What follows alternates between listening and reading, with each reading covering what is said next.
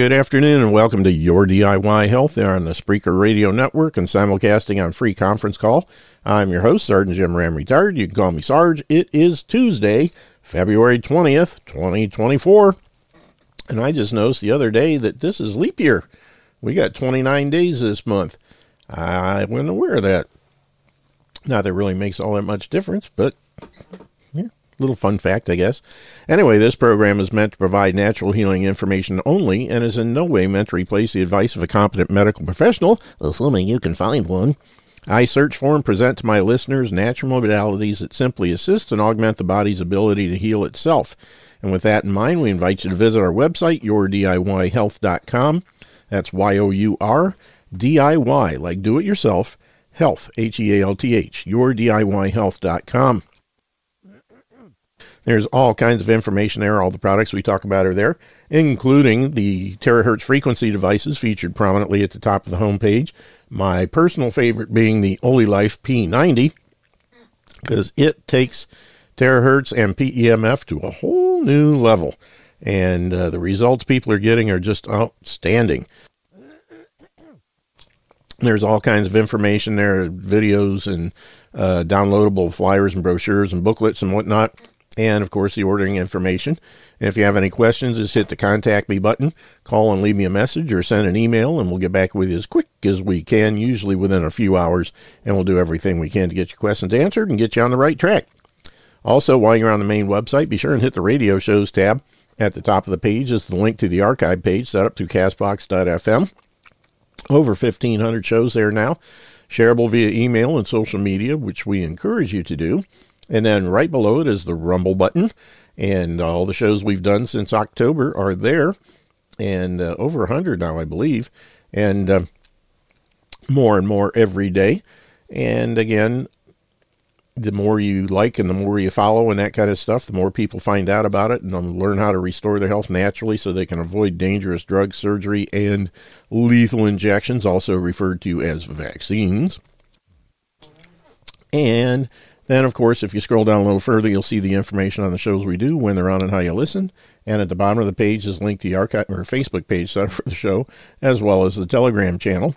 And keep in mind the topics discussed and opinions mentioned on this show are those of the host and or guests and don't necessarily represent the opinions of the Spreaker Radio Network, Free Conference Call, Rumble, any of the other platforms we're on, or any of the alphabet agencies out there listening in. Nothing we say in this show should be construed as an attempt to diagnose, treat, or cure any kind of a health or wealth issue. It's all here for your education and entertainment purposes only, so that as a responsible adult, you can use this show as a jumping off point to do your own research and due diligence to make sure that what you're doing and what you're trying is right for you. All righty then. As I mentioned yesterday, I have been watching the videos from the, the End of COVID series that was put on by a couple of people and is hosted on Brighteon, or I think it's brighteU.com. And I went ahead and paid all the money. It's like $110 or something for the series. It's like 90 different videos, and I've downloaded them all. That was fun. Thank goodness for high-speed internet. But we've got them all downloaded, and I'm slowly going through them one at a time. And so far, it's been pretty interesting. One that I watched the other day that I really got a kick out of was the one on proof that the virus actually does or does not exist. And there's a lady in, Canada, who has been checking into these things and basically sending Freedom of Information Act requests. That's what I'm trying to say, to a whole bunch of different places, like 250 different locations around the world, asking for proof that they have isolated and purified and whatever this COVID-19 virus. And lo and behold, even though they're all saying they've done it, when it comes down to putting it in writing, they all say they haven't done it. So it's rather interesting. But anyway, I'm going to play this video. It's about an hour and 4 minutes and 28 seconds to be exact. And, well, it's not actually that long because the first 30 seconds is the lead in, which I've already queued up past that. So we're going to get right into it. And I think you'll find it interesting, the extent that this lady and others have gone through to try and find proof that the alleged virus actually exists. And so far, they're coming up blank. So here we go. And for some reason, it's not playing. Christine, thank you for joining me. It's really amazing. We've heard a lot about virus isolation and the genome and things like this up to this point, but it's almost better to hear it directly from the horse's mouth, so to speak, and what you've been doing with regards to FOIA requests to various institutions around the world is really quite mind-blowing. So I wanted to start first by asking you how you even got into this process. What made you want to submit these Freedom of Information requests to various institutions around the world? Sure. Well, what got me started was really a presentation by Dr. Andrew Kaufman early on in 2020, sometime in the spring. And that was his second presentation where he talked about Koch's postulates. And yes, we know they don't apply exactly to a virus, even if a virus existed. But he was talking about Koch's postulates and how basically if virologists were scientists, how they could purify an alleged virus. They would actually look for it, find the particles, purify it so there's no contamination from anything else, and then proceed from there to sequence it and characterize it and then do controlled experiments. And then he also explained what is actually going on in virology, which he found out in the SARS-CoV-2 papers where they claim to have isolated.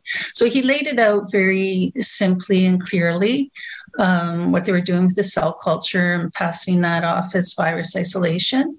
And so that was really my inspiration. It was, he explained it so clearly. And I thought, well, I had experience in the past with freedom of information, and I knew I could use it to verify if there were any legitimate studies where they really did do proper steps. And if not, then the responses would show everybody, look, Health Canada doesn't have any records where they actually did if they didn't do that first initial step, we know they didn't carry on with all the other steps. So that was what got me started. And then fortunately, a lot of people around the world jumped in and started helping, and it just took off on its own.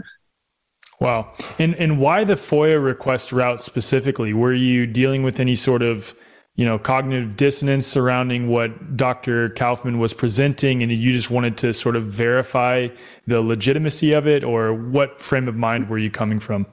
Yeah, basically, I did look at the studies that he referenced in his presentation. I think there were 4 of them, maybe a couple from China. One was from Canada, I believe, and I forget the other one. But so I looked at those studies and I verified for myself that I could see what he was saying was correct. But then I thought, well, you never know if you missed something. Let me just make sure. I started talking about this on social media and sharing Andy's videos, but I wanted to be 100% sure. So I thought, well, I'll start with Health Canada because I'm in Canada, and if anybody in Canada has this record, that was the first institution I thought to ask, because they are sort of the equivalent to the FDA here in Canada, where they approve products, they approve the clinical trials as well. So I thought if they have it, if anybody has it, it would be Health Canada. So I'll just make sure. And like I said, if not, I'll have evidence in writing that, hey, they don't actually have any proper records. And that was what it turned out, that they didn't have any records. Can you show us some of the examples of these requests that you've submitted and then the subsequent responses from various institutions around the world? For sure. So I guess what I'll do is I'll share my screen. Okay, so here we are at my webpage. Well, I'll show you the home page first. So if anyone's looking for my webpage, I'll tell you people 2 ways to find it. So one is the website is fluoridefreepeel.ca, and fluoride is spelled FLUORIDE, and then it's FREE, and peel.ca. And then there's also a tiny URL, which is tinyurl.com/no record found. So that's my home page. And then if you go to the very last item here on the main menu, that's where it will take people to the main page where we have the SARS-CoV-2 FOI responses. So this is just an introductory blurb.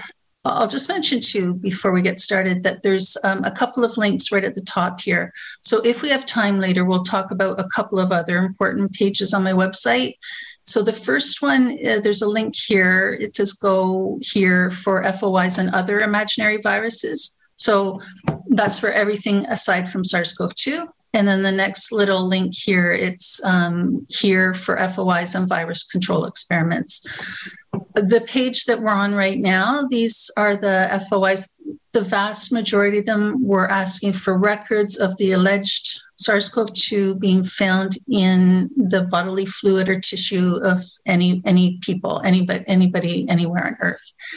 And it's a very long web page because there's literally, I would say probably minimum at least 240, 250 documents on this one web page.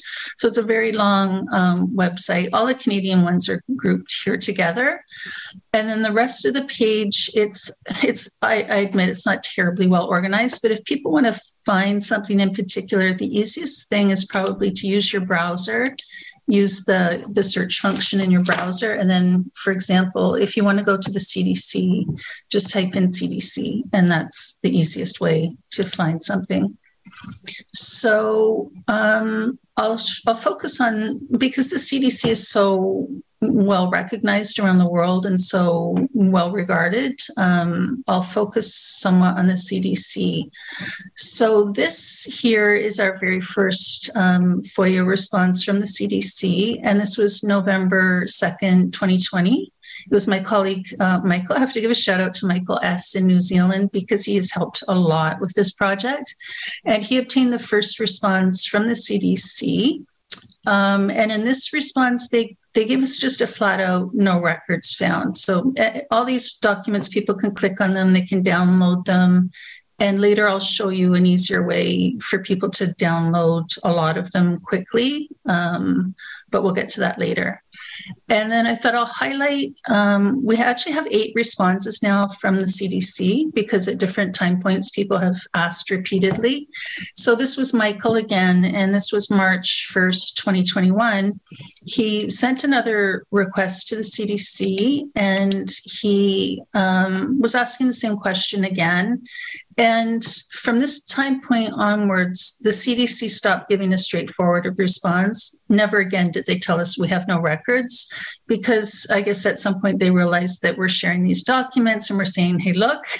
So they started giving a less straightforward response to give the impression that, of course, we have records.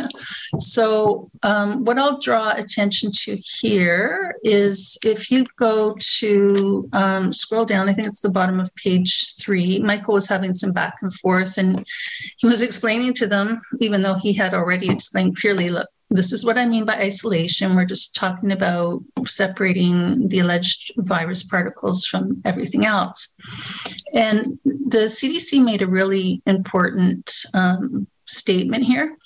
So down on the very last paragraph of page 3, they said the definition of isolation provided in the request, and he had defined it as we're talking about the everyday meaning of the word separate from everything else. And they're saying that definition is outside of what is possible in virology, as viruses need cells to replicate and cells require liquid food. So they weren't just saying, no, we don't have this for SARS-CoV-2. They're saying it's never done in virology, period, for any virus. And their excuse is viruses need cells to replicate. And we get this a lot. I'm sure you've heard it a lot. Yeah. Alex. People say this to us all the time. Well, the thing is, the request had nothing to do with the virus replicating. I didn't ask, we never asked for records of a virus replicating. We're not asking for it replicating without host cells. We're just asking for records of it being found in the bodily fluids. So if there really was a virus, supposedly they multiply inside cells And then at some point they bud out of the cell and they're outside the cell. And of course, they would have to leave a cell to go to another cell. Or if they're going to infect another host, obviously they have to leave a cell. So it's a strange excuse to use, because if viruses were automatically destroyed when they leave a cell, obviously they couldn't go to other cells, they couldn't go to other hosts. So it doesn't really make sense, the excuse that they're giving. And they say, so cells require liquid food. Then they say, however, the SARS-CoV-2 virus may be isolated from a human clinical specimen by culturing in cell culture, which is the definition of isolation as used in microbiology. So again, they're telling us this is not just a SARS-CoV-2 issue. This is an issue with virology in general. When a virologist says that they are isolating a virus, they're actually doing cell culturing. And of course, cell culturing is the exact opposite of isolating anything. So that is probably one of the most important responses that we have in our collection. Another one I'll show you quickly. It's quite similar, and this one is coming from Mount Sinai Hospital in Toronto. So in Ontario, where I live in Canada, we had 4 institutions that had claimed publicly to have jointly isolated the virus. They had researchers from 4 institutions, and these were University of Toronto, McMaster University, Sunnybrook Health Sciences Center, and Mount Sinai Hospital. So what Mount Sinai told me in not 1, but 2 letters, they told me twice. Here it is. So the lady who was responding to the request, she said, I have been engaging with our experts. I'll just make that a little larger so people can see it. With our experts at Sinai Health, and we're not clear on the records that you're requesting, as we're not aware the isolation of a virus in the manner that you have described is possible for any virus. It's not within the scope of current scientific processes. So there again, we have the same admission, and they actually said it to me in 2 separate letters. They're both on here. So that's Mount Sinai Hospital. And again, this is just confirmation that they are not able to find viruses in the fluids of a sick person, in the fluids or tissue of a sick person. And their claim is that viruses exist and are excreted out using the fluids of a sick person as their method of travel, so to speak. And they have no record of any of these particles inside the fluid or tissue of a sick person. And as we'll discuss with Jordan Grant a few sessions from now, this is simply a reification fallacy where they're assigning characteristics to something that is still fundamentally abstract. Absolutely.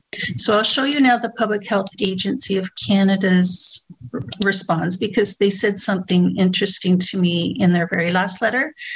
So I have an article here about this on my communications with them. And if people just scroll down to the very bottom, there's a PDF that has all of the emails and letters back and forth. And so if people just go down to the very last letter, I'm going to show you what they said. So on the bottom of page 2, they're saying your request has resulted in a no records exist because of the way you formulated the request. The isolation of the virus is not completed without the use of another medium. Now, that was actually a red herring, because the only thing I say in the request is don't give me records where any genetic material was added to the clinical sample.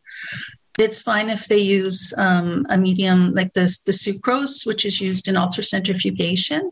So I wasn't weeding out that. I'm just saying don't add any genetic material to the clinical sample. And then she says, therefore, we have no records that would show that this process is taking place. It's important to understand the following. The gold standard assay used to determine the presence of intact virus in patient samples is virus isolation and cell culture. Now, this is, completely ridiculous, as, has already been covered. They're going in the exact opposite direction there. But this is Public Health Agency of Canada saying this is the gold standard. And then she goes on to say, she's just doing circular reasoning here. If the virus is present in the sample, it will multiply and produce visible cytopathic effects, which means that infected cells demonstrate visible changes. So she's doing that logical fallacy where you're saying if A then B, and we observe B, therefore A, which is like saying, oh look, Santa, there's presents under the tree. That means fallacy. Exactly. Yeah. So then she goes on and says the detection of an increase in the genetic material by PCR further confirms that intact virus is present in the sample. So here she's just talking about a ridiculous PCR test. So, and then she mentions also another strange thing down here. She says, in the case of SARS-CoV-2 isolation, viral cells combined with the minimal essential medium were used because they are essential to support viral replication and cell growth. Now, again, that makes no sense because allegedly we're talking about, first of all, we're talking about something that supposedly already replicated in the infected host, the sick person. And then secondly, even if you did feel the need to do a cell culture, viral cells are monkey kidney cells. So to say that you have to have monkey kidney cells in order for this alleged virus to grow, again, makes no sense. So from Health Canada, we have another interesting comment. This is more of interest to people in Canada, but it should be interesting to people around the world as well. So on page 4, the lady from Health Canada told me, so again, Health Canada is the one that authorizes products and clinical trials. And what she's telling me is Health Canada is responsible for authorization of health products. And this type of information, what I'm asking for, would not typically be evaluated by Health Canada as part of the authorization of these activities. In addition, Health Canada does not work with patient samples or SARS-CoV-2 virus. And then she says, information on virus isolation would be best obtained from Public Health Agency of Canada, which does not have any records, or the National Research Council, which already failed, but they also failed to provide any records. And then I'm going to show you just one other thing with Health Canada, what they told me, which was pretty outrageous. So this is on page 10. They said, please note that Health Canada's role is not to do pure scientific research or discovery. It is to review evidence provided by sponsors in order to make regulatory decisions to approve products and authorize clinical trials. You may wish to contact the sponsors of clinical trials and or companies in order to get the information you seek. This is Health Canada literally telling me, go ask industry for this information. I mean, this is just, it's mind-blowing. Yeah, and I'm pretty sure the same applies to the FDA and the CDC. And I think specifically the FDA is that they don't validate or verify any of the research coming from industry. They just take it at face value in most cases. Yeah. And we do have, since you mentioned the FDA, we do have the FDA on record here. This one, what happened was I usually file my FOIs through email. I'm a little stubborn in that regard. And I sent one to the FDA, and this lady who responded, her name is Sarah Kotler. She's the director of the Division of Freedom of Information. And she has JD after her name, which means she has training in law. It stands for Juris Doctorate. So this lady who should know what she's talking about, we had some back and forth, and she was trying to get me to use an online portal, and the online portal asks for your address, your telephone number, things that aren't necessary that she shouldn't need from me. So we had a little back and forth, and I was stubborn and I wouldn't use it. But what she ended up she did end up disclosing to me that what I'm asking for, they would not have it.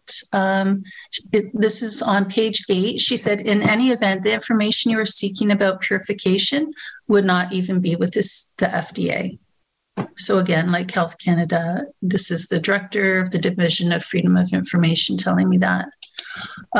We also have the NIH, that's your National Institute of Allergies and Infectious Diseases. That's your Anthony Fauci's institute, of course. And we have 3 responses from them.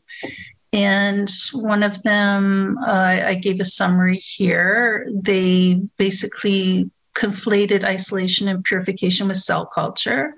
They made some irrelevant comments about Cook's postulates. They cited irrelevant studies and web pages and talked about the fabricated genomes and just generally made some silly comments. There's another one from NIH. And in this one, they actually referred me to the CDC's so-called isolation study by Jennifer Harcourt and her colleagues. And so I explained to them, and they were telling me to ask the CDC. And I told them we already have asked the CDC. The CDC doesn't have it. And I explained that the Harcourt study is D, and I told them we already have asked the CDC. The CDC doesn't have it. And I explained that the Harcourt study is unscientific, and that was the end of it. So this is your National Allergy and Infectious Diseases Institution, and they didn't have any records. And then there's one more interesting response from them that was obtained by somebody else. His name is Ron Bublitz, and I'll just show you that one.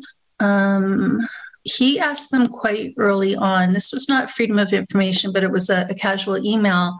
And what he did was they had released electron microscopy images that they were claiming were of the virus. And so he said to them, I see that you released these images, and I'd like to know, how do you know for certain that those are the virus, and how was it isolated? And the response that he got, I won't open it, but I'll just explain basically what he was told.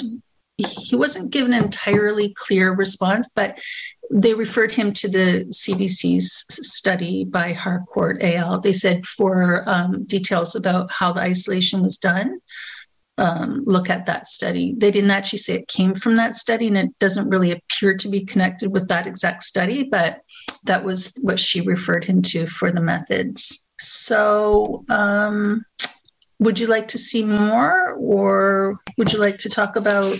Well, this is just mind-blowing to me, and it should be for anyone watching this, that these, again, are the institutions that are claiming that there is a new virus. They're the institutions that are advising the governments around the world to make decisions regarding this alleged particle that is infecting people, and they don't have any documentation of these particles in the fluids of the sick host. And just to be clear, Christine, you've submitted to now 214 institutions in over 40 countries, and have any of them come back with a record of SARS-CoV-2 or any other virus? No, absolutely not. Not any of them. We get various excuses.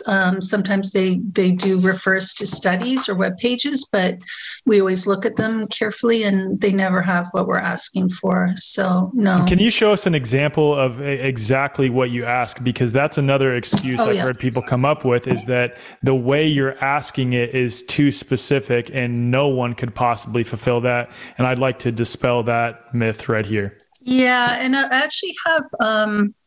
I actually wrote a little article. It's just a very brief article. I'll bring that up, where I respond to that gaslighting that we get quite often from people like Jeremy Hammond, for example.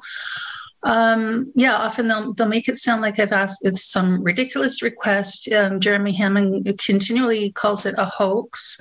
And I mean, it's just, I asked an honest question. I was very clear about what I asked about. What we get a lot is people focusing on the word isolation too. And they make it sound like, oh, well, you asked for records of isolation, but you ruled out the way that virologists actually isolate viruses. And my response to that is two things. First of all, I explained exactly what I was asking for in the request, and I've never tried to misrepresent the requests. I mean, we've all done interviews. We've all talked about this ad nauseum over the last 3 years. We're looking for records of purification.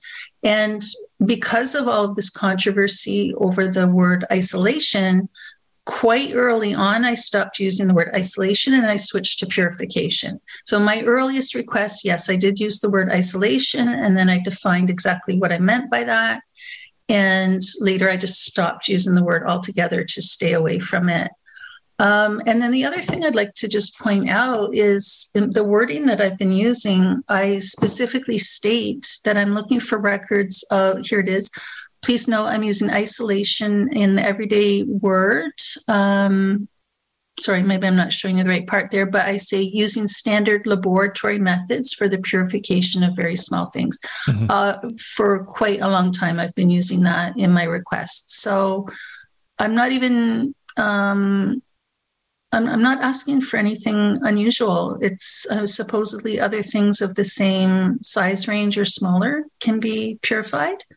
So if they can do it with those things, they should be able to do it with an alleged virus as well.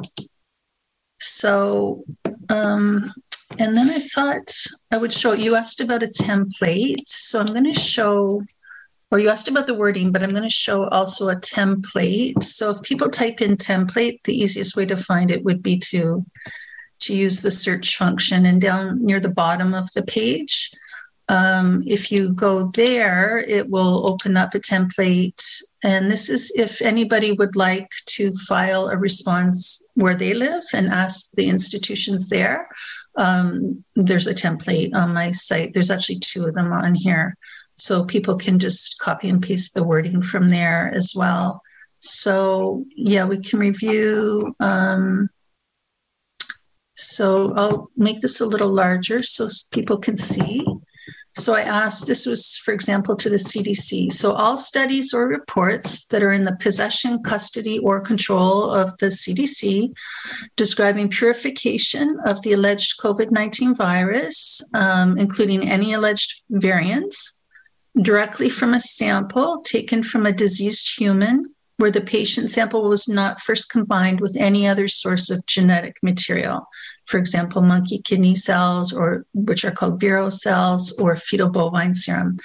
And then I just clarify, I'm not asking for studies or reports where the researchers failed to purify the suspected virus and instead they cultured something, or they performed an amplification test, or they fabricated a genome from sequences allegedly detected in an impure substance, or produced electron microscopy images of unpurified things, because these are things that typically show up in the papers that they try to give us.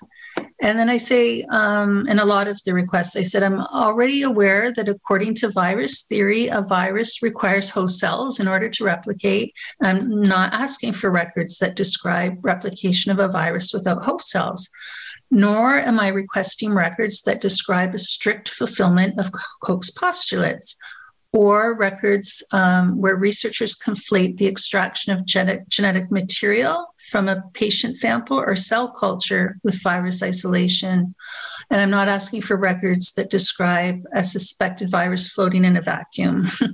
And I'm not asking for private patient information, because these are some of the types of responses. We actually had one institution imply that I was asking for something floating in a vacuum. So I try to make it clear I'm not asking for these things. I'm just asking for records that describe purification, separation of the alleged virus from everything else in the patient sample as per standard laboratory practices for the purification of other very small things. And then I also point out my request includes any study report matching the above description authored by anyone, anywhere. because I want to make it clear. Sometimes they respond as though they'll say things like, oh, well, we don't work with patient samples. We don't do this, we don't do that. But I'm not only interested in a record where you guys did it, where you wrote the report, any record that you have of anybody on earth, because if these institutions, these public health officials were doing their due diligence, they would have made sure, there really was a virus shown in China. They would have made sure that, yes, it was actually found in their country, but they're not doing that. And then I also say, if records match the above description and they're currently available in the public domain, please provide enough information about each one so that I may access them with certainty. Because one thing for people to know is that when you file, typically, the legislation varies from jurisdiction to jurisdiction, but basically freedom of information covers things that are not already publicly available. So sometimes they might try to make it sound like, oh, yeah, sure, there's records like that, but, just go search on PubMed, or, you can find them online somewhere. And so this is where I'm telling them, well, okay, basically their duty is to assist us in finding things. So if you're claiming that it exists and it's already out there, that's great. Just tell me where it is. Give me the title. Let me find it, right? So that it's not just a vague response like that. So yeah, even though with all this effort to be so careful in the wording and so many people searching all around the world, we still don't have a single example of this being done. And if people would like to see the list without scrolling through hundreds of documents, there is an Excel file. And again, if you just use the search function in your browser, you can find it that way. I won't try to open it because you have to download it to be able to open the file. But there is that Excel file. And another thing I'd like to point out, right underneath the Excel file, we have a link to my Google Drive. And that's where I have been putting compilation PDFs there, and they're grouped somewhat by country. And this right now, there's 8. I think there's 8 there right now. So this is, it would have all except the very most recent FOIs in there. So every once in a while, I create a new compilation PDF, and that way there's just 8 PDFs for people to download, and they will get hundreds of the responses that way, rather than trying to download one at a time. We also have responses on many other viruses, alleged viruses. So if people want to go to that page, we have a lot of information there too. And because we're focusing mainly on SARS-CoV-2, I'll just mention that we have asked about other alleged coronaviruses. I'm just going to find it. Okay, so for example, we have requests where we've asked about the alleged SARS virus from 2003 or any alleged common cold coronavirus. And so again, we have the CDC on file admitting that they have no record of any of those having been purified ever by anyone. We have numerous institutions in New Zealand, or a couple of them mentioning that as well. And then we have a lady in England who has been helping us, and she has asked many different local public health or local municipalities, the little cities and towns and whatnot that have health units. So she has asked, there's probably at least 10 of them, maybe a dozen that she has asked. And typically when she contacts them, she'll ask them about many different viruses. There's about 10 of them that she typically asks them for. So when people scroll through this page, they're going to see like alleged virus after virus where none of those municipalities in England have ever, and these are like public health units where they actually do testing of people, right? So they should have records.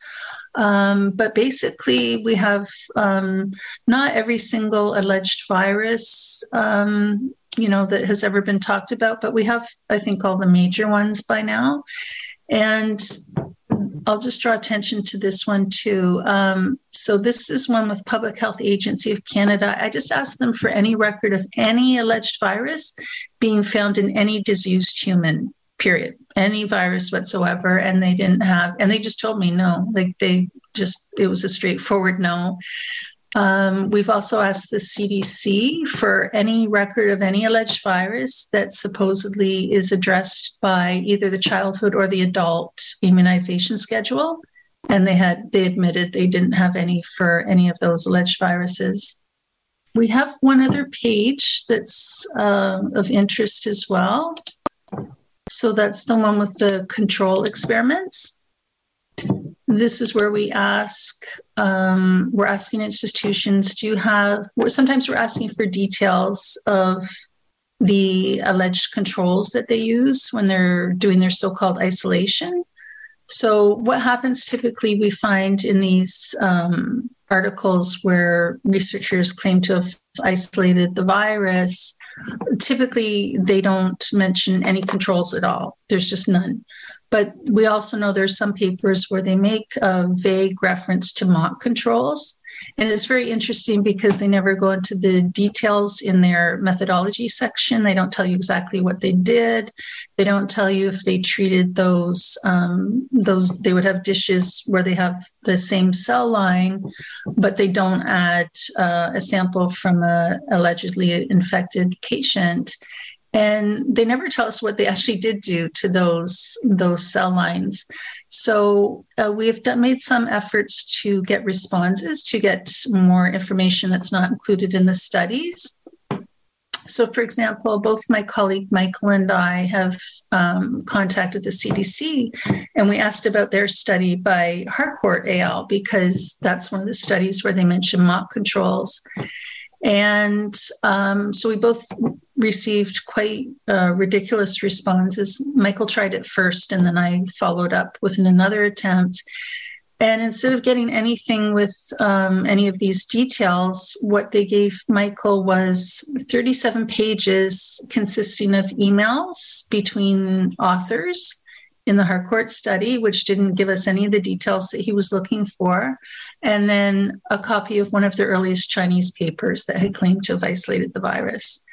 So that was quite silly. And then when I asked them, they gave me also some emails, and they gave me 24 pages of the letters A, T, C, and G, which was a printout of the alleged genome from the United States. So again, this whole page is quite interesting because you'll see different attempts. At times we were just asking, do you have any controlled experiments where that were done with purified particles, fully controlled experiments where someone scientifically showed the existence of the alleged virus, and they don't have any.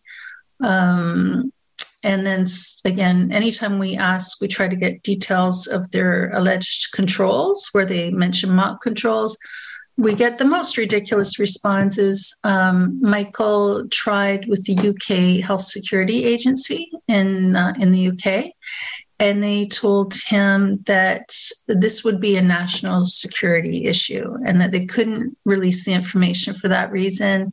They also said it would directly contravene an explicit request from the World Health Organization not to release that information. So it's just, we're always running into ridiculous excuses. One time they asked for thousands of dollars to release the information. Sometimes they call us vexatious. It's just nobody to date. We haven't had a single institution willing to provide details about their so-called mock controls. So there's that. And there's a couple of important responses also that I'll just show you on the main, back to the main page about SARS-CoV-2. So we have done a couple of requests about the spike protein. So there's 2 requests where we asked if they had any record of anybody just finding the spike protein and purifying that from a clinical sample. So we know they never actually found the virus, but did they just find an alleged spike protein on its own? And again, they've not been able to provide any study where anybody has even done that. And one thing for people to know is what they do when there's many studies published where supposedly they're analyzing the SARS-CoV-2 spike protein, but what you have to watch for is they're either looking at studies where they did an indirect test, which has never been shown to be specific for this alleged protein, or sometimes what they're looking at is they're looking at a protein, but it's what they call a recombinant protein. And it's actually a protein that they made in the lab so that they could study it. So again, it wasn't something where they actually found the alleged spike protein in an actual person. And then sounds kind of like RNA infectious clones. Yeah, yes. And then I'll show you one more with the spike protein. So this one was inspired by Tom Callan. He suggested this. So I asked them, this one I was not asking for anything being purified, and I wasn't really asking for legit studies, but Tom, I guess, was aware that they weren't even doing what you might call a bogus sort of study on the spike protein. So you would think, because they put out these mRNA so-called vaccines, where supposedly it causes the body to create the spike protein, you would think there would be studies where they compared people who had those injections and people who had not, to compare and see, okay, when we run our tests, when we run those indirect tests that supposedly detect the spike protein, do we find them in the people that had those injections and not find them in the people who didn't have the injections? And of course, you would want to weed out anyone who you think is infected. If you actually believe there's a virus, you would want to weed those people out, so there's no confounding. But they couldn't even offer a study where anyone had done that to check and see, if this claim is actually backed up by any data, even any insufficient, unvalidated tests. And then the other thing we asked for was, they tell us that these antibody tests are specific to the alleged spike protein. So you would think there'd be studies where they had, people had received these injections that supposedly caused the body to make the spike protein, or supposedly had COVID-19. And they should be able, you would think they would detect the alleged spike protein in those people and then compare them with people who had been injected with other toxins. And that might sound like a strange thing to ask, but I mean, they inject people with other so-called vaccines all the time, which contain toxins. So they could do a study where they check to see, look, do we get positive test results on people who were injected with other so-called vaccines and do a comparison. But again, they don't even have that. So they don't even have, test-based studies based on their own bogus tests that you would think that they would have. So again, it is quite mind-blowing. Christine, the magnitude of this information is really quite incredible. Again, because as I stated earlier, these admissions are coming from the very health institutions that are making claims about these particles and the subsequent products that were developed because of these alleged particles. And they're the ones who are advising government, so-called authority figures around the world on what to do because of these particles. So it's really amazing that they have no records of any of these things when you request them. Yeah, and I mean, and we know that it just affirms what we already knew from looking at the literature, and especially say people like Mike Stone and the Baileys and Stefan Lanka and others who have gone, Andy and Tom, who've gone through paper after paper after paper searching. these responses, they're just affirming what can already be seen. And, I had somebody say just yesterday, they were suggesting, well, maybe all these institutions, maybe they've been told by someone to withhold the records, like they're like a conspiracy type theory that they're just not, they have the records, but they're not releasing them. And again, I said to them, well, that doesn't make sense, because it's not as though their methods are hidden. We know their methods. They publish their methods. It's in there in study after study. All you have to do is read the papers. So it's not that they're withholding anything. It's just that this is what they've been getting away with for decades and decades. So, yeah. Yeah, and it's all obfuscation and creating intentional confusion.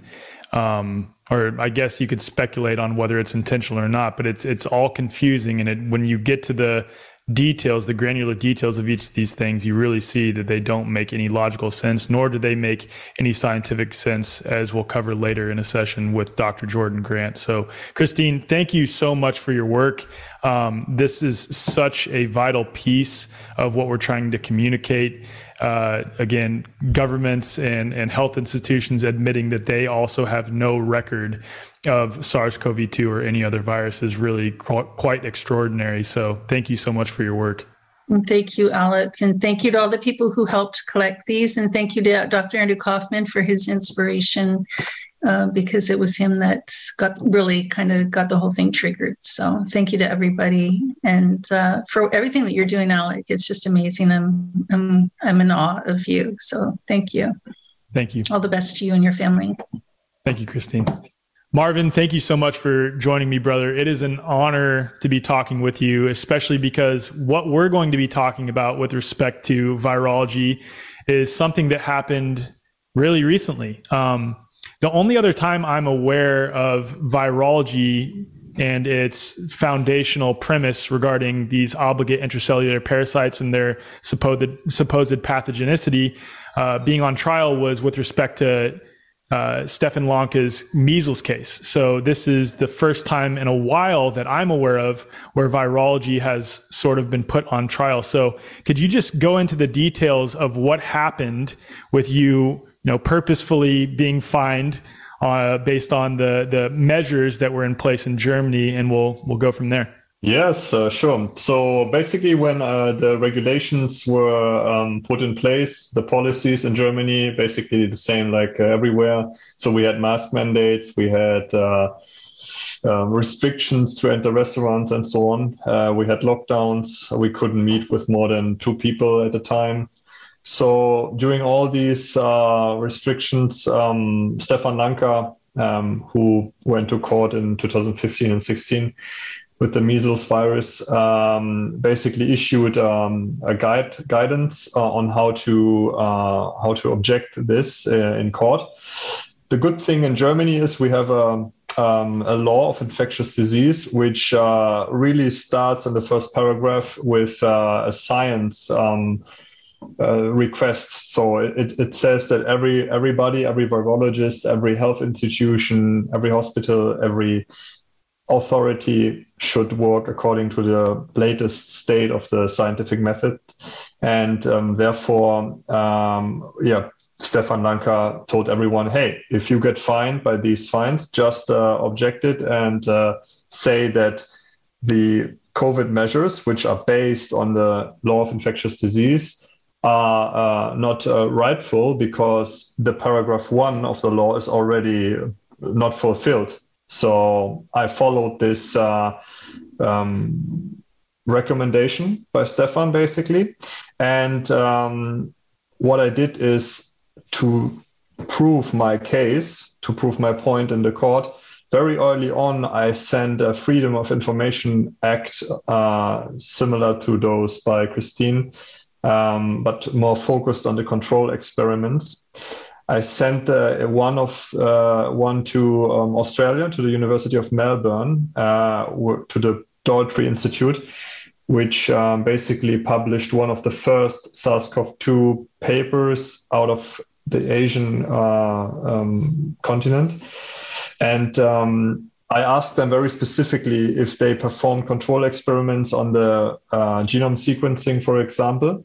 And I got a very honest and straightforward answer by them that they have not performed any controls on the whole genome sequence process, and that they didn't do it because they didn't have the resources. Basically, this is what they told me. So I had this FOIA request as a proof in the court, and I sent many other proofs. For instance, I quoted the German Society of Science, which clearly says that in order to be in line with the scientific method, you have to do controls, you have to control all your methods, and so on. You have to document every result and everything. And these are very standard methods and standard rules. And our Center for Disease Control in Germany, called the Robert Koch Institute, RKI, is supposed to follow these rules. They say it on their website also, and they are by law obliged to do so. So this, everything together, was my strategy in the court here in Germany, in Hamburg. And I also consulted 3 other cases with the same strategy. And all of them got closed. So all were won. Nobody had to pay the fine. And this is basically what happened. I was fined, as you said, it was intentionally. I went outside very early on and collected as many fines as I possibly could, not wearing a mask, to be very quick into going into the court. So, I just went inside the police office without a mask and asked, for the fine. And also in the street where I lived, I did it. So, what was their response when they saw that you were being fined intentionally? Yeah, I just gave them my ID without even talking or bothering. Wow. This was very quick. And also on the street where I lived, I had a chat with them to, check how the police officers were reacting to my arguments. But then, it was very easy. And also on some demonstrations in Hamburg, sometimes what happened was very funny. I didn't wear a mask. And when the police approached me, I showed them, or I gave them my ID, like without even finding an excuse, and they just ignored me and went further to the next person. So they were kind of overwhelmed with this reaction. But jokes aside, this is what I did. And then some weeks or months later, I received the fine, and I objected it, and then it went to the court.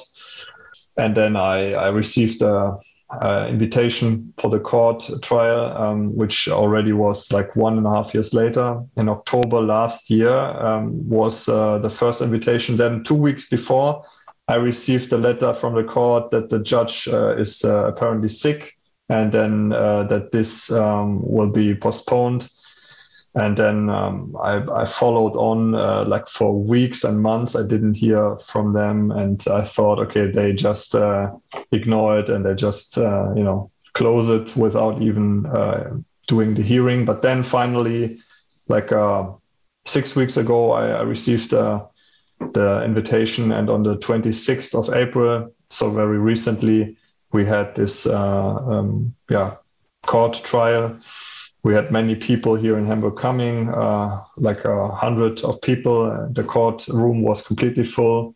And I made my arguments. I stated my points. The judge told me, okay, basically you sent here all these documents, all these proofs. And then he invited as a witness also the police officer who gave me the fine, but basically she couldn't remember anything. She couldn't recall it. So this was just a basic protocol and standard stuff. And then he just closed the case. Basically, he told me, you were fined more than one time already, and I don't see any reason to fine you again, or basically to fine you at all. And then he just closed the case. And I asked him, why are you not issuing an official statement or even sentence me, whatever. And then he said that he doesn't see it in this case, and for him, he doesn't want to bother me any longer, and he will close the case, which is fine because this happened like 4 times, as I told you before. So all of the 4 cases that I supported with the strategy here in Hamburg were closed, which is 4 times winning. And the court is just helpless. They cannot possibly do anything else because in the case that they would find someone finally, we could always go to the second level, to the higher court, and there it would be required to check the evidence, and that would be, of course, detrimental.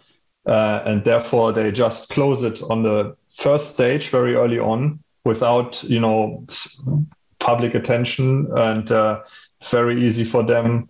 Of course, we made it public anyway, so many people now know by following this approach that you will never pay any cent. So basically, what you're saying is this is speculation, of course, but what you get the feeling or the impression of is that they don't want to take it to the next level because then they would be forced to sort of admit that their so-called measures were not based in anything that strictly adheres to the scientific method. No strict proof with proper controls. Obviously, you could also have used properly identified independent variable. There's several things really you could show where virology does not adhere to the scientific method. And this is the premise by which they, brought about these measures. Yes, this is what I suspect, and also it became quite obvious actually because the court in all these 4 cases never made any argument or any comment on all the documents that I handed in, like not even one sentence. So they kind of totally ignored this. And of course, Stefan Lanker's case in 2015 and 16 was unprecedented, and the community and the legal community knows about this, of course, and they don't want to, this is my opinion now, I think they don't want to risk something like this again. Let the cat out of the bag, essentially. Yeah, they don't want to let the cat out of the bag. Yeah. Yes. So it's so frustrating too, just for the people watching this, and it'll be covered later on during this event, but Stefan Lanke's case, if you look that up on any search engine, of course, you'll find that he lost in court, but that is not the case because when he appealed, he actually won because there was not sufficient evidence to prove the existence or the pathogenicity of the measles virus. So when it comes to your case, this is sort of building on that context in Germany, and it sure as heck seems as if they definitely don't want to bring this to the next level for fear of letting the cat out of the bag, so to speak, with regards to virology not adhering to the scientific method. One more comment, which is very important. Not only did Stefan win in the higher court of Stuttgart, but the doctor who wanted to have the 100,000 euro prize money and handed in these 6 publications, he wanted to go to the highest court of Germany, like the 3rd level, but then he was not allowed to do so. So they really shut it down after the 2nd level, after Stefan won. So this is also something that not many people know, that the highest court just did not let the doctor go on further. That's really interesting. I actually had never heard that. That gives even more credulence to the idea that they don't want to let the truth out about the pseudoscience of virology. And as a final question, Marvin, Del Bigtree in the United States has said a number of times now that the no virus position is an incorrect approach to take because that would enable people like Anthony Fauci and some of these other people who have perpetrated this fraud against humanity to walk off scot-free.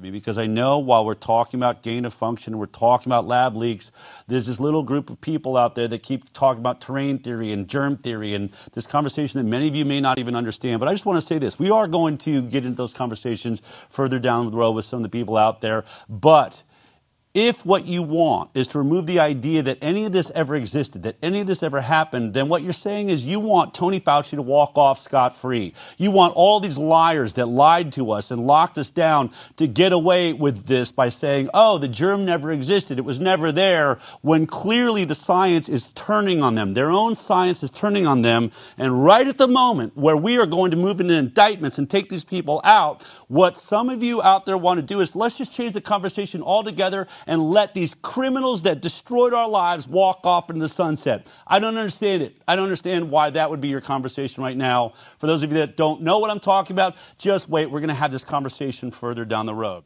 What are your comments to that with what you've experienced with your case? Yeah, I don't agree to this argument because, first of all, Fauci, Drosten, and many others were claiming that there is a virus, first of all. So if there is no virus, and we can prove it by our own control experiments that turn out to be positive as well, and also by the scientific documents that were issued by the virologists themselves, the original publications, we can show in the original publications that they have never followed the scientific method, and they have not isolated any virus whatsoever. So by clearly stating that, we can put them in a very difficult situation as well. We are not letting them run because I don't understand this argument honestly, because they always said that there is a virus and that they have scientifically proven it, and this is totally wrong. This was based on scientific fraud and not following the method.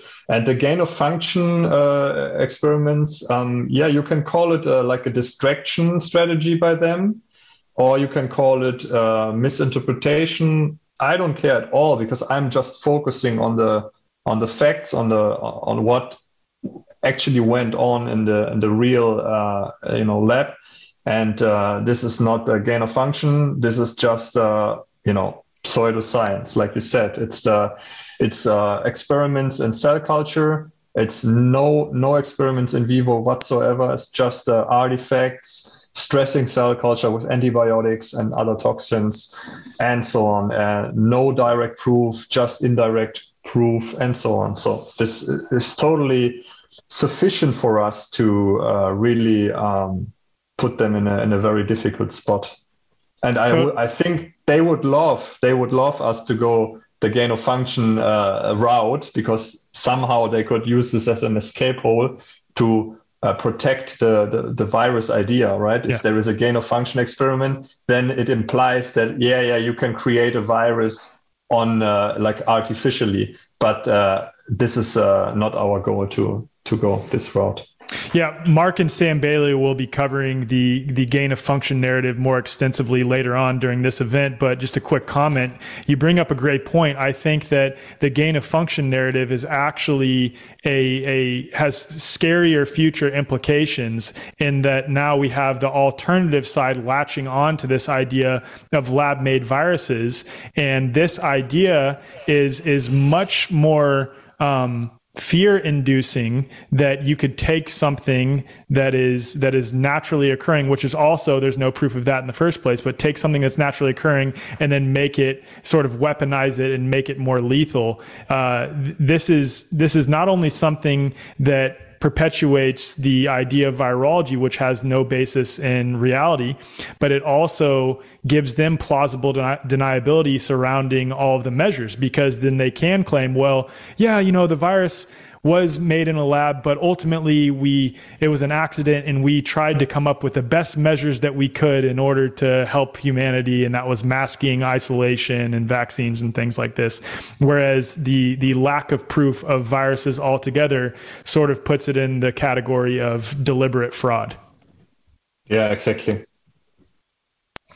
Well, Marvin, thank you so much for joining me. This was an incredible conversation. And if you enjoyed this session, please subscribe to Marvin's list and Next Level's list below, and stay tuned for more. Thank you. All righty then. Hope you found that interesting. I know this is the second time I've seen it, and I still get a kick out of it. They do a great job, and basically they're doing a fantastic job of showing that there is no proof that there is a virus. Not just COVID-19, but any virus for that matter. And the Stefan Lanka case back in 2015 and 16 with the measles virus was quite monumental. And again, the German courts sided with him, saying there's no evidence to prove that the measles virus exists. And we could do the same thing with virtually any other, chicken pox, whatever you want. No virus has ever been isolated because they can't. You can't isolate something that's not there in the first place. And on the deal with Del Bigtree, my thing is the truth is number one. The truth is there is no such thing as a pathogen, virus, bacteria, whatever that makes you sick.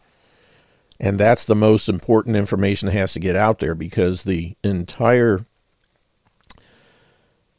foundation of vaccines and a major portion of what the allopathic medical community has hung their hat on for decades is the fear factor and the scare tactics of little bugs that make you sick, things that you can't see that are going to jump out and get you. And the second people start to realize that whole thing was one monumental fraud, and having Fauci on TV over and over and over again talking about the virus, whether he was engaging in gain of function trying to make the virus more bad, which was not the case. My thing is they were engaging in producing a bioweapon, a toxin of some sort that caused these effects. And they just called it gain of function. Regardless, he was involved in funding a lab in China to produce this thing. It's not a virus, though. It's just some other thing, toxin of some sort that people got on them and made them sick. Couple that with the 5G technology, which was a big part of it, and you still got him, because he was jumping up and down about the virus, regardless of whether it was, the fact that it's even more powerful as far as I'm concerned, the fact that the virus doesn't exist, and him saying it did, and that's what was making people sick. Not only do they, come out better with hanging him for allegedly saying something exists that didn't, but at the same time, the world will get over this fear factor of being afraid of wee beasties that make you sick when they don't. And just that one change in mentality will get rid of tons and tons of illness that is caused by psychosomatics rather than reality. Just people's fears make them sick. And that's a whole nother session that we're going to cover later on. But, I think the key thing is to get as much information out there as possible to show that this bogus claim that there's a virus, if there's a virus, prove it. And so far, nobody can do it. You got people like Julie Mikovits. Oh, yeah, we've isolated it. No. She has been in part of, with the AIDS garbage. There's no AIDS virus either. But she'll sit there and say they've isolated it and they did this and they did that when they haven't. And all these other people that buy into this stuff, because they're wrapped around the germ theory, when they finally got to, sit up, take notice and say, wait a minute, I've been banging my head against the wrong wall. The second people realize it's not germs, but terrain, and that you take care of your body and you don't get sick, the better off everybody's going to be. Now, if anybody's out there that thinks I'm crazy and agrees with Del Bigtree and company, jump in and tell me about it. If anybody on the line wants to say something, jump in, unmute, and give your comments. Love to hear them. But I think this series is going to be really interesting, and they're covering a lot of different topics. We'll be getting into the face mask and the psychology of all of it, the fear, the shots, you name it. Hey, Liz. Hey, Sarge. How you doing, Sweet Pea? Oh, I'm hanging in there. I got a doctor's appointment tomorrow. We'll see what goes on. Okay. Yeah, I just got to get the blood tested and talk to this guy. So since I think that the oncologist has dumped me, Yeah. And that's okay. Yeah, you should dump him. Yeah. Well, her, him, whatever. It doesn't matter. They what they want to do is more invasive for me than anything. Yeah. But basically, from what this program is saying, is they want to keep us in fear. Fear is a killer. Mm-hmm. Fear in itself is a killer. Oh, yeah. If you walk around in constant stress. Mm-hmm. It's going to take years off your life. Yeah. Mm-hmm. And you're constantly looking over your back to see what's going on. I mean, and they've done this for years and years and years. I mean, obviously throughout my adulthood, between the wars and atomic bombs, I mean, that don't exist. Yep. People have to get over the fear. Yeah. They've got to be deprogrammed. But this is it. We've been programmed since childhood to be afraid. Mm-hmm. And I wonder, as far as the vaccines are concerned, I know in my generation, when the kids were small and there was measles, you put them together. Right. Measles, chicken pox, the same thing. You'd have parties. Yeah, played with little Johnny. Yeah, let's have a measles party. And they got over it. Yeah, and the other thing was, if it was really a virus, then every kid would have gotten sick. But that didn't happen. Some did, some didn't, and it was a matter of toxicity in each of the kids and the suggestion in the minds. If the child was more suggestible to these kind of things and more toxic, they were more likely to get sick. But the kids that weren't didn't. And that just flies in the face of the whole virus issue. Yeah, the thing of it is, too, I remember with my youngest daughter got it first. And then, of course, my older one was all over her. And she got it worse. So, I don't know. And, of course, I believed in the germ theory at that time. But thank God I didn't go out and get a vaccine. Yeah. It's absolutely crazy. And that's going to be covered in future videos on this series, if I'm not mistaken, is those, because it's the what about, thing. What about measles? What about, chicken pox? And I've got my pastor's daughter is I had a chat with her. I may have mentioned this before. Thanksgiving, I was over their house for dinner. And her husband was asking me about my radio shows and what we talked about. And I said, lately we've been covering a lot on the fake germ theory. What do you mean? I said, the idea that germs make you sick, and they don't. It's all about taking care of your body. And his wife comes over and, well, I got chicken pox from little Billy so-and-so in the 6th grade. I said, how do you know that? Well, he had it and I was near him and I got it. I said, yeah, so that doesn't mean you got it from him.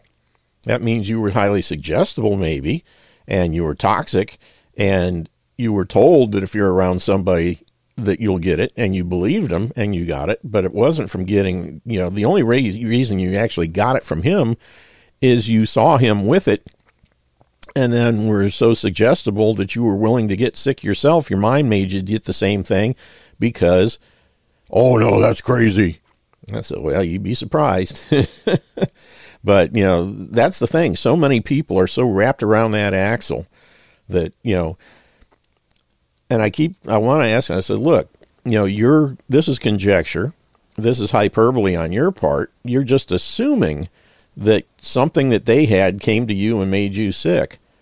But all the scientific tests that have been done in history to prove what you're alleging have proved the opposite, that you don't get sick from other people, that it's toxins and crap in your environment and your mental state that causes you to get illnesses. It has nothing to do with someone else other than the mere suggestion of someone else being sick and you got it because you thought you were supposed to. And well, there are a couple of things. One thing is that they've proven, I believe, is parasites. Well, yeah, parasites are different. They're real. Parasites. Yeah, it's like a little dog that bites you. Yeah. Yeah. The bacteria. When you have an imbalance in your bacteria, in the good bacteria or bad bacteria in your system, is going to make you sick. Well, again, that's another not so true thing. A lot of the studies out there's no such thing really as good or bad. Because bad means they make you sick when they don't. Bacteria are bacteria. They're there to clean up messes. And again, that's a misnomer that so many people, including naturopaths, have bought into. But more and more information's coming out from the people that are doing the studies. It's not good versus bad. It's just toxic versus not toxic. If you're toxic, you're going to see more of one thing because it's there to clean up the mess. It's not necessarily making you sick. It's there to help you get unsick. And then you take things, antibiotics that kill those things, which compound the problem. It's a crazy, crazy situation. But the bottom line is bacteria there are the cleanup crew. They're the firemen. It's just people don't realize it. And then there's big firemen, there's little firemen. And sometimes they have red hats, sometimes they have yellow hats, sometimes they have black hats, but they're still firemen. Yeah, it's crazy. But the more you dig into this stuff, the more you start to ask those questions. Is that Samuel? Did I hear him? Yeah. Yeah, they say there's as many bacteria in our body as there are cells in our body. Sailors used to think, and of course a lot of this probably had to do with it in the olden days, that if they fell off the ship and got into the water, that it was a death sentence because they would get sick and die. And some people say that that's because they were a petri dish of bacteria, both in a battle with each other, keeping a symbiotic nature, even though they were foul in their cleaning habits. But they were held in bay, and when the salt water hit them, the salt water killed off some of them, threw them out of balance, and then the other bacteria killed them. And most of it was vitamin deficiencies. For a long time, they thought there was some little bug that was making them sick from scurvy. And then even when there were doctors down the road that figured out that vitamin C was going to solve the problem, and even after they figured it out and recommended it to the Royal Navy, it was another 80 or 100 years before the Navy finally adopted having citrus fruits on all their ships. That's the insanity, and they just think, well, there's some little thing that I can't see that I get when I get on board a ship and get out in the ocean. Not that when I'm out at sea, I'm not getting the things that I normally get when I'm on dry land, and like vitamin C. And, and again, like Max Planck said, science advances one funeral at a time. These ideas that these guys plant in people's heads will not go away until the people doing the planting go away. And it's just a slow progression of people that are doing better research and being more honest and not succumbing to the financial aspects that most of these people, the shysters now do. They're not going to put out the truth. It's just like when Wallach discovered the real problem behind cystic fibrosis back in the late 60s. Proved it was a selenium deficiency. Turn it on, turn it off, just by giving or withholding selenium. And to this day, if you talk to any MD and ask them about cystic fibrosis, they'll tell you it's a dreaded, terrible genetic illness. Because they're not going to let the truth out because they make more money with the lie. And that's exactly why the germ theory flourishes. Period. There's another piece out there that Merca sent over the weekend that I really enjoyed. There's a guy on YouTube called Trey Smith, and usually his stuff involves the Bible. And in this particular case, Trey is talking about frequencies, and in there, he shows a lot of this kinesiology, energy testing that you can do. But within that piece, he talks about his mother who got a death sentence cancer thing from the doctors. And she was a very religious woman, so she took all the scriptures she could find in the Bible that had to do with faith, and she put them all over her household. And she would go up to him during the day, any place she was in the household, and read it out loud. And he said within 6 months she didn't have any cancer. Yep. That's, again, the power of the mind and positive thinking. Liz, you might want to try that. Can't hurt. Might help. You got that You should watch the piece. Watch the piece. It's called Frequencies, and it's Trey Smith. You have a link for it by any chance, Sam? Not offhand. I'm just limited to this cell phone. So yeah, Trey Smith, Frequencies. Was it a YouTube? Yeah. He did a series called God in a Nutshell some time ago that was pretty nice. And but this is new, and it's on the frequencies that are everything. Everything's a frequency. So. Yeah, I just found including how we think and do and. Frequency. There we go. Give me a second here. There is. And when you get that done, I got a question on supplements for you. Okay. Yeah, I just put the link for that video in the Telegram or on the chat room, and it's also going in Telegram. Go ahead, Samuel. What's your question? Hopefully, I have an answer. On this gluco gel, it says to take 4 caps daily, 2 by 2. Is that adequate, or is it supposed to be more? No, they have to put something on the side of the bottle just for legal purposes. The therapeutic dosage for glucogel is 1 capsule per 10 pounds of body weight per day. And you can round up or down. If you weigh 200 pounds, 240 count bottles would be appropriate. That'd be 16 a day when it breaks down. Ideally 20 a day would be perfect, but 16 a day will get the job done. That's what I did when I had my when I first started. I was taking 2 bottles a month or 16 a day, and I was 240 pounds at the time because that's basically all I could afford. And I was still able to rebuild my knees in 3 months doing that. So yeah, but 1 capsule per 10 pounds of body day is the rule of thumb. And then, you can go up and down. Ideally 10 pound, 1 per 10 is the best way, but you got a little bit of flex there. I was just following the bottle, and Dave's the one that straightened me out on that, and I just wanted to get a second opinion. He told me 16 for me, about 160, Yeah. Mm-hmm. Yep. Yeah, ideally what Glidden says is 1 per 10 pounds of body weight. And, like I said, since they come in 240 count bottles or 120 count bottles, the 240s are the least expensive, and that comes out, over a 30-day period to 8 per day per bottle. So 1 bottle per 100 pounds, 2 bottles per 200 pounds is, financially and, because of the way the math works out, that's an easy way to go.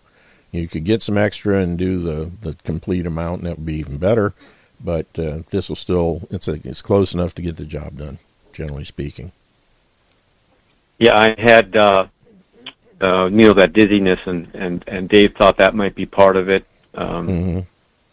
Yeah, I used to have that. I got a contracture instead of just a regular little trigger finger. A couple of months, 3-4 months ago, I got a contracture that really jacked up my joint for a while, and I've been working on that. Wow. Yeah, use the wand on it too. It won't hurt, and it can probably help. I used to have that same problem. If I may, Jim? Yeah, go ahead, Dave. Samuel, you didn't sneak in any gluten in there, did you? Wheat, barley, rye, or oats? I do pasta once in a while, not very often. And now, I've noticed, like we go to an assembly meeting once a month, and they're, potluck kind of thing. And once in a while, I get a little gluten, and I've seen 2 weeks later, I've had that, my finger swelled up like I had rheumatoid arthritis, and I couldn't move it. I mean, it was painful. And it was like, wow, what the heck? Where did that come from, you know?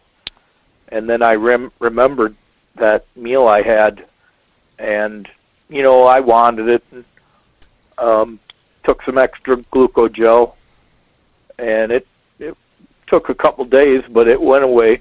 But usually that inflammation, that's coming from something that you got in your mouth. So, anyway, I'll yield.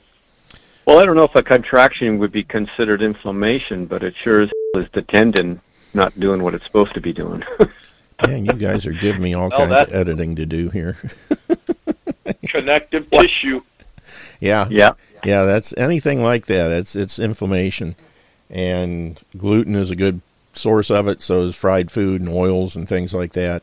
You got to watch that stuff. That's for sure. But yeah, I tried to do the muscle test with the thumb and the pinky interlaced with each other, and you pull them apart, right? Right. Left hand, right. I can hold that as strong as I want, whether I call myself Jesus Christ, you know? I mean, it doesn't matter.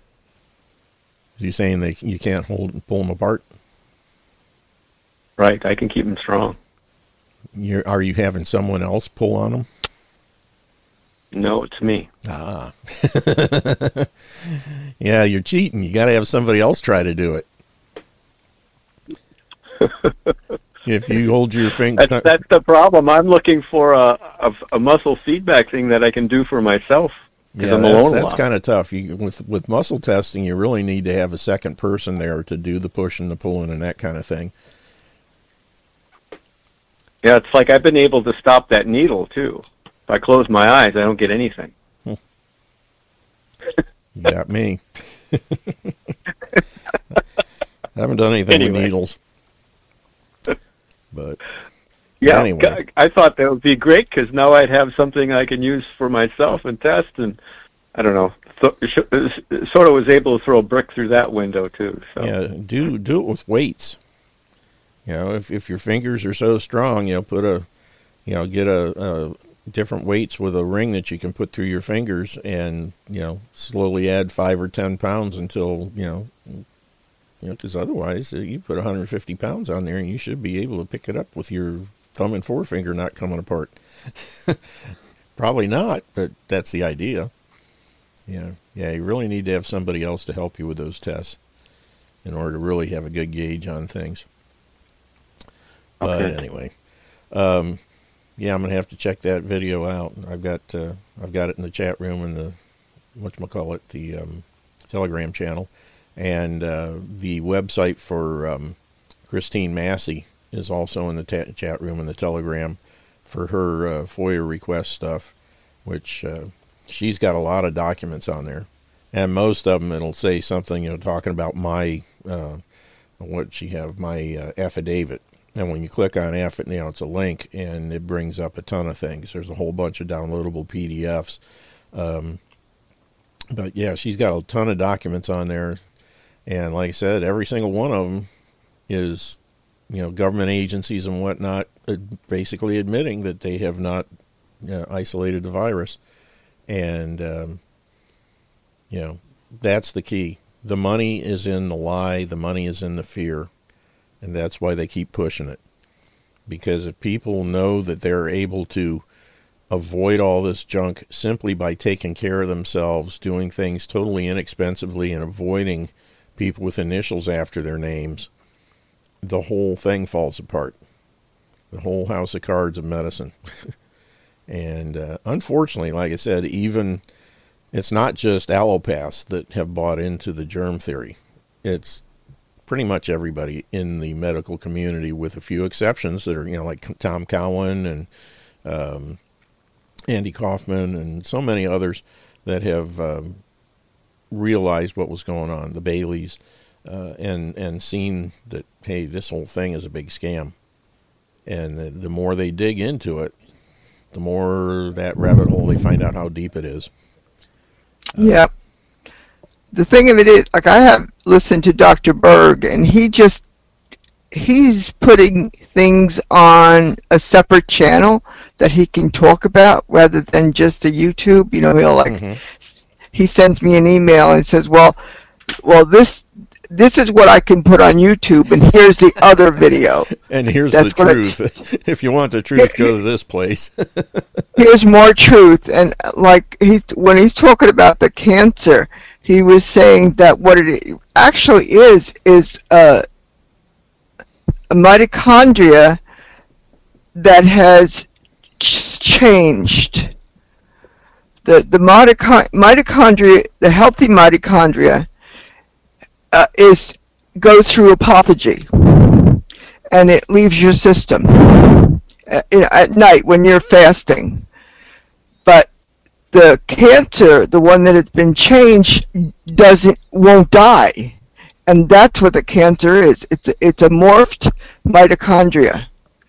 And he was talking, and he also talked about that the methylene blue. Methylene blue. Yeah. He mentioned that. So it's really kind of interesting how some of them who believe otherwise than what obviously the government is telling us have to be sneaky about it. You have to do things on the side in order to still be out there. Over 40 years ago, I've never heard anybody say it before I did. It's dangerous to be right when the government is wrong.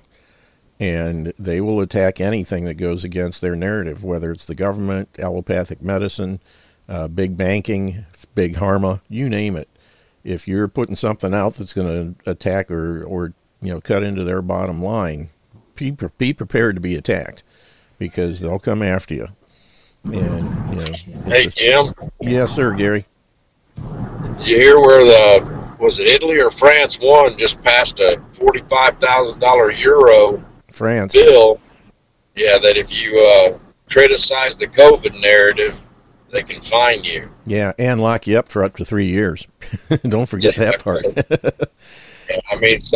What you just said about whether it's the truth or not, if you go against the government, they're going to get you. Yep. And it's getting worse and worse now. They're reaching the point where, there used to be some semblance of decency. Even back in the day when I was a kid, you had Democrats, you had Republicans, and even the Democrats were not total, brain dead morons. In this day and age, you can't say that. Because the ones that really adhere, the people out there that still believe that Joe Biden is the greatest president ever, you got to check and see. You need to do a brain scan to see if there actually is one. We've reached the point now where you got one side that's still trying to deal in logic and common sense, and the other side is totally in la-la land. They have stepped out of reality completely, and everything they do is total made up BS. And when you're dealing with people like that, there is no compromise. And that's what we're seeing a lot in, like in France right now with that stupid stuff. It's a total flat out lie. There's no proof to anything they do. They can't say they can never justify what they're doing, but they don't care. They just do it. And they're the ones with the power. They're the ones with the guns. They're the ones with the jails. So they're going to do what they want to do. And we're going to see more of that here. It's slow in coming because we got guns too. But in places where everybody's disarmed, they're basically doing whatever the heck they want, and they don't care anymore. If there's a constitution, we don't care. We'll do what we want. Same, just like they're doing here with the Constitution. But yeah, it's getting weird, and it's going to get more weird if people don't stand up. And that's why a lot of places are looking to us, because we're the one country that basically, us and Switzerland, that still has firearms, and they're just hoping we do the right thing. And I'm questioning whether we'll have the guts to do that, unfortunately. But yeah, that's what makes every day more interesting. You say, what kind of crazy stuff are they going to come up with next? Yeah. I don't want to see any more of it because it's bad enough already.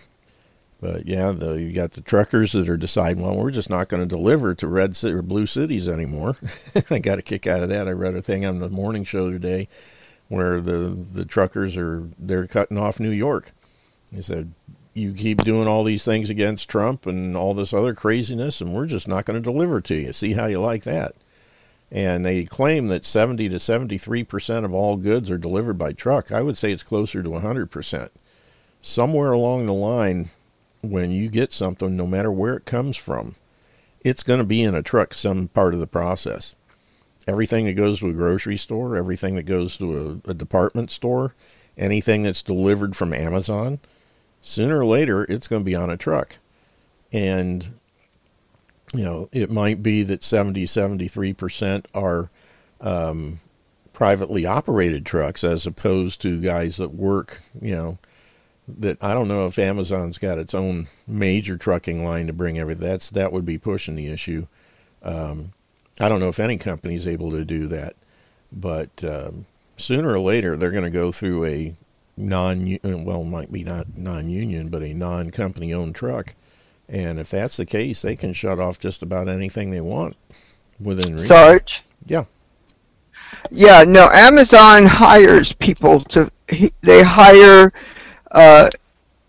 private people to deliver. No, I'm talking about the stuff coming out of the warehouses is private people, but the stuff coming into the warehouses, that's coming out of 53-foot semis.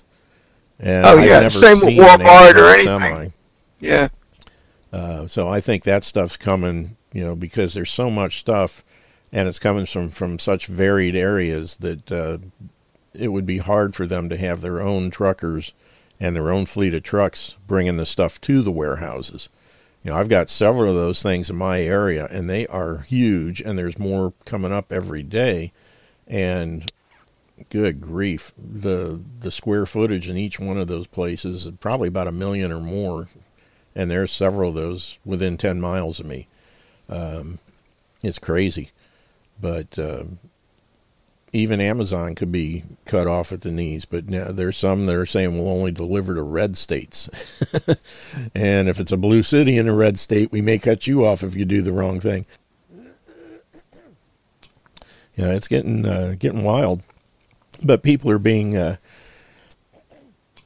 I guess, more, what's the word I'm looking for? More creative in the way they're dealing with it, because even if the government is in control, they're still at the mercy of private contractors in many cases.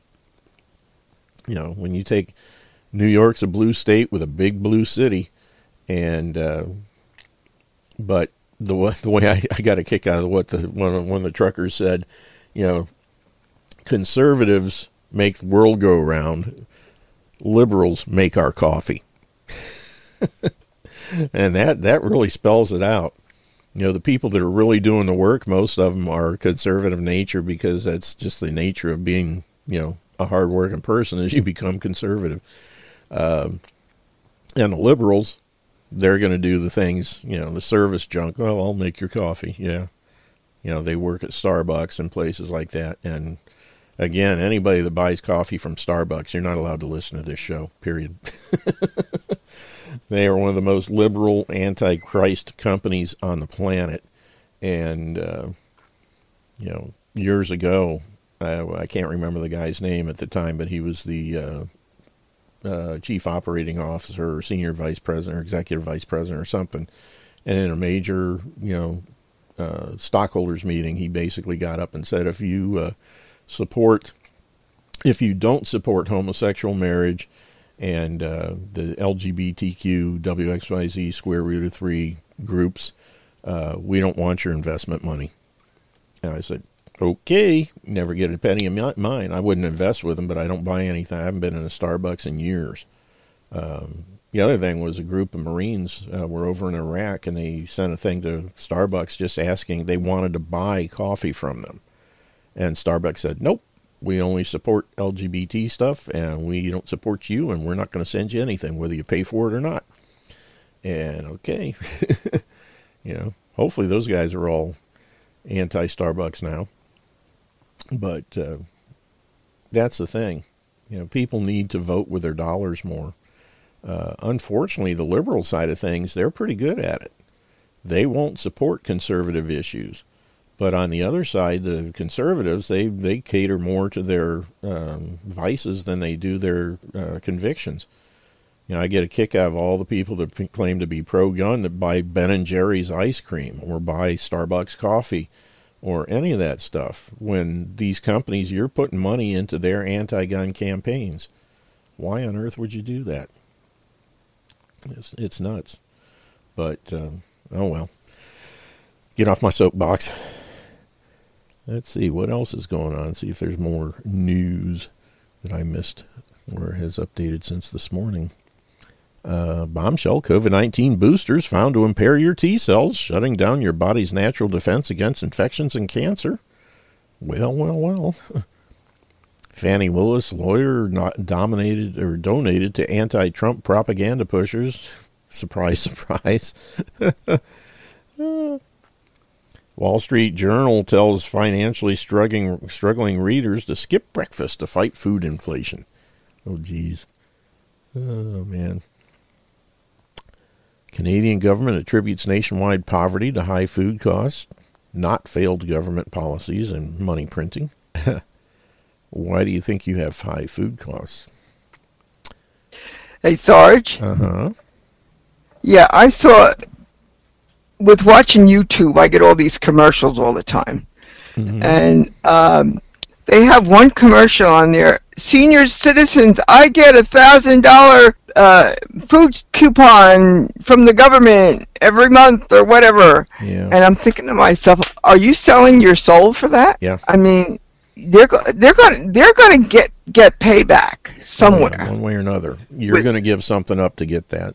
I've seen a lot of that lately. There's some kind of new program or something out there. I saw it on Facebook too, where they're if you're over 55 or 65 or something, you can get a monthly food allotment. Oh, yeah, yep. Right. Yep, that and dental. They're pushing the free dental. Never pay again. Anybody over 65, 64. Yeah. Yeah, just walk in the place and say, no habla. Yeah. Well, I mean, but what gets me is the people who probably are pushed into this don't realize there's got to be a payback. You don't get anything for free. Yeah, it's the old, there's no such thing as a free lunch. And a lot of people, they're at the age where they should have learned that by now, and they still haven't. Because unfortunately, the older you get, the more gullible you seem to get in many cases. And you got to always ask yourself, what am I giving up to get? Because some of these people like we have in our development here are on Social Security, and they're only getting like $1,000 a month. Yeah. So they can't survive on that. Yeah. So they're desperate, and that's what the government cashes in on that. Mm-hmm. And they're doing the same thing with the illegals. They're giving them 2 to 3 times what you can't live on Social Security because they're new. We got to give them extra so that we can get them in here, get them hooked, get them on all the programs, and then they siphon all the money from the programs off to their own pockets, and the illegals are getting hung out to dry, and they're just being used at the same time, but they're still getting a lot of money from taxpayers that they don't deserve. The thing is, if somebody comes here legally, they don't get free cell phones, they don't get free health care, they don't get free college education.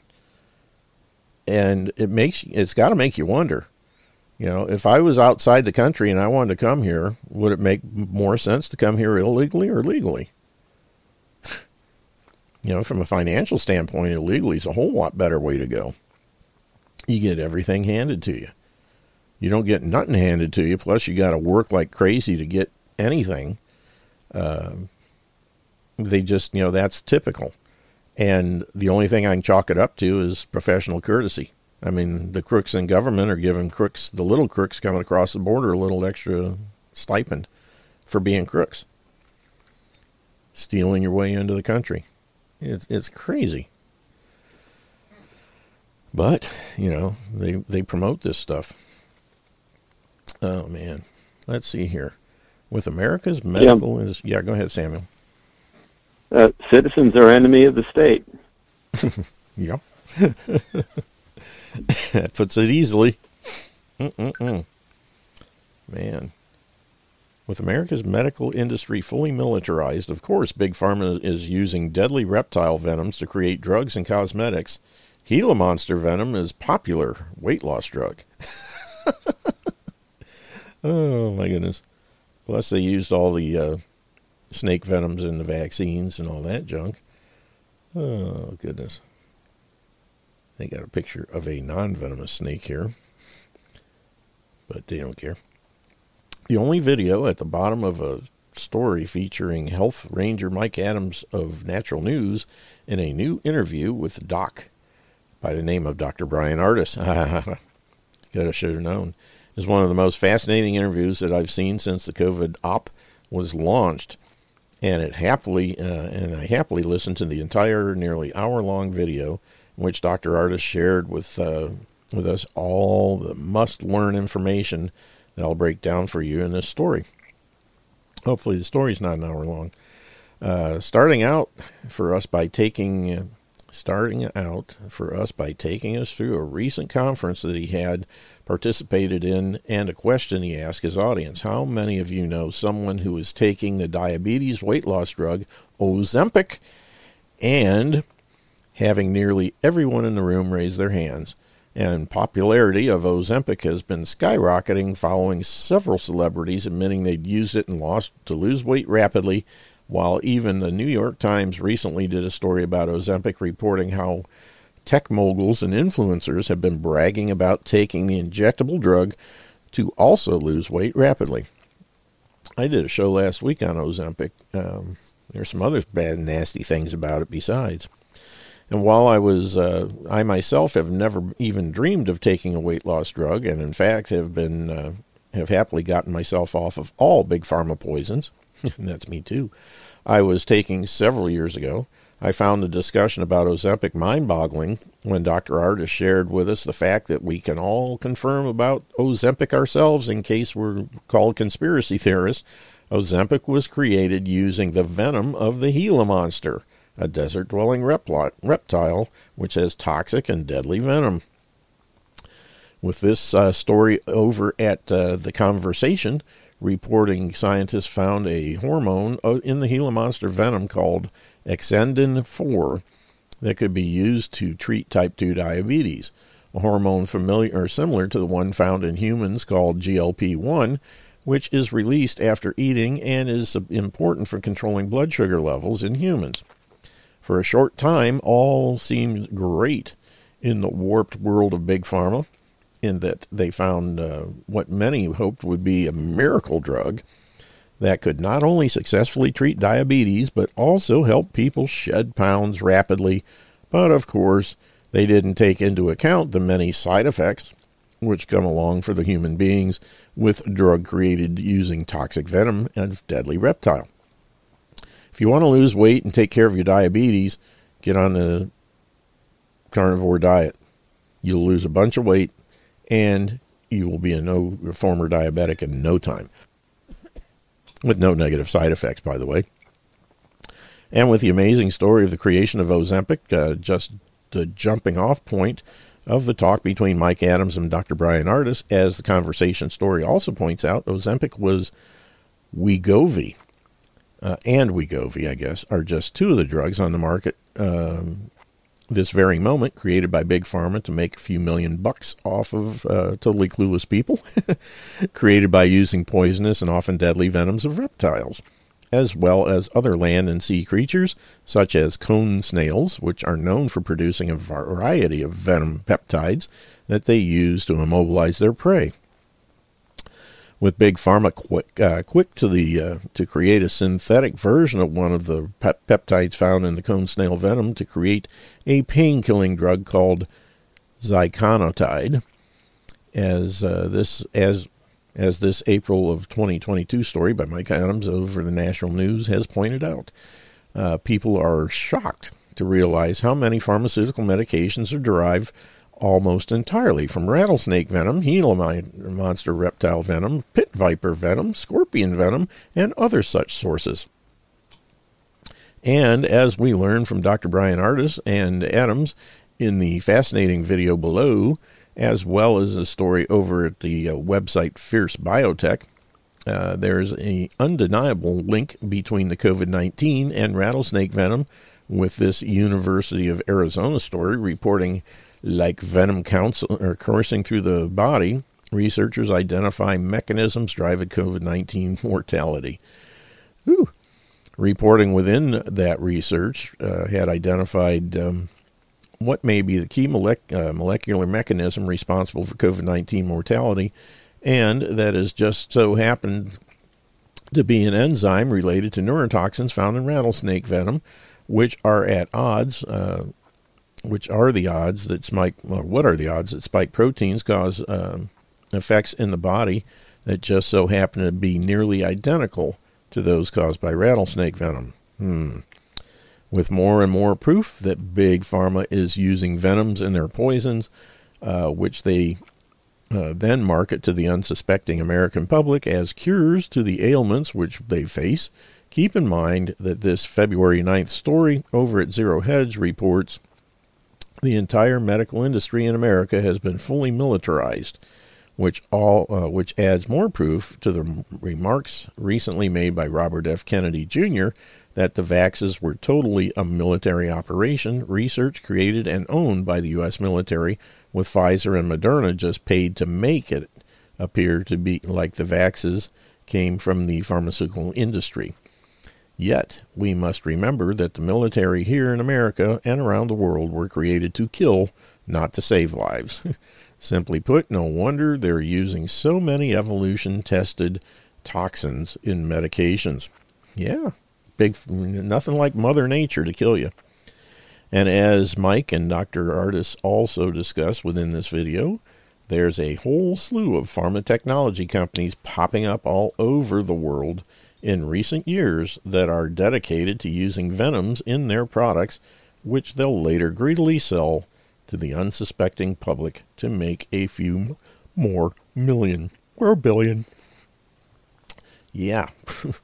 I'll put this one in the chat room and on the Telegram channel. Yowzer. Well, we got about 2 minutes left. Anybody else have anything they want to bring up in the short time? Where did that go? There it is. I put a link in the chat to Frederick Bastiat's The Law. Yep. Everybody, if they haven't seen that, they need to go over it. Yeah, that's right above my stuff from Natural News. Frederick Bastiat was years above his time, ahead of his time, and The Law is a fantastic thing that really points out, bottom line, how once people figure out they can vote themselves funds out of the public largesse, pretty soon everybody is on the government dole, and it's crazy.